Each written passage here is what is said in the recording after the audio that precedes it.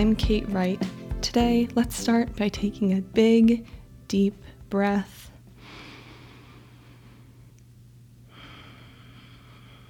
Because we're talking about financial crisis. Not necessarily the episode that you really crave diving into, but perhaps something you need, regardless if you're going through a crisis right now or if you just want to tuck some of this information into your back pocket for future times of hardship. We've already discussed financial stress, and this is different. Today we're talking about times in life when finances become a crisis, and I'm talking about when we face the risk of losing our homes, our cars, not being able to put food on the table.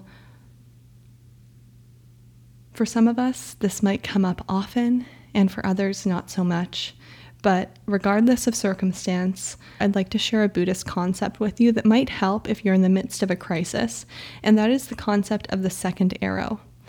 We want to avoid inflicting the second arrow, but what does that mean?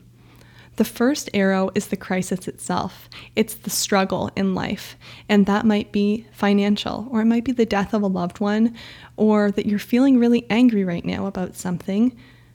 That's the first arrow. We can do nothing to prevent that first arrow from coming, but we can prevent the second arrow, which is the suffering that we endure when we dwell on the first arrow, when we try to make it not happen, we try to make it go away, or we have really negative self-talk about what's going on with that first arrow. Maybe we blame ourselves or we blame others. Shifting focus and getting away from that second arrow is possible when we use gratitude. So let's revisit a gratitude practice, but add step 1, the practice itself being step 2. So step 1 is to sit with the fear of the unknown, the fear of whatever is happening right now with you financially, and to put a bit of validation on that, to say this phrase, this is a perfectly reasonable thing to feel blank about. Maybe you're feeling angry or scared or really alone. Whatever it is, sit, feel it, and say, this is a perfectly reasonable thing to feel blank about. Then step 2 is the shift toward what you do have right now. And it can be as simple as my breath, the water that I drink. It can expand out to my loved ones and my friends.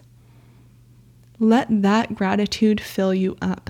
No matter what is happening right now, there is still so much being given to you in life and so much to be grateful for. Quite a bit of the financial situation is likely outside of your control. When these big crises come up, it always seems like we have to wait things out. No answer is immediately clear. We're often sitting in limbo for some period of time. You can ride this wave, and no matter how hard things seem right now, I promise you will survive. This too shall pass. To continue exploring ways to make peace with stress, head to everydaypeace.ca and subscribe wherever you're listening.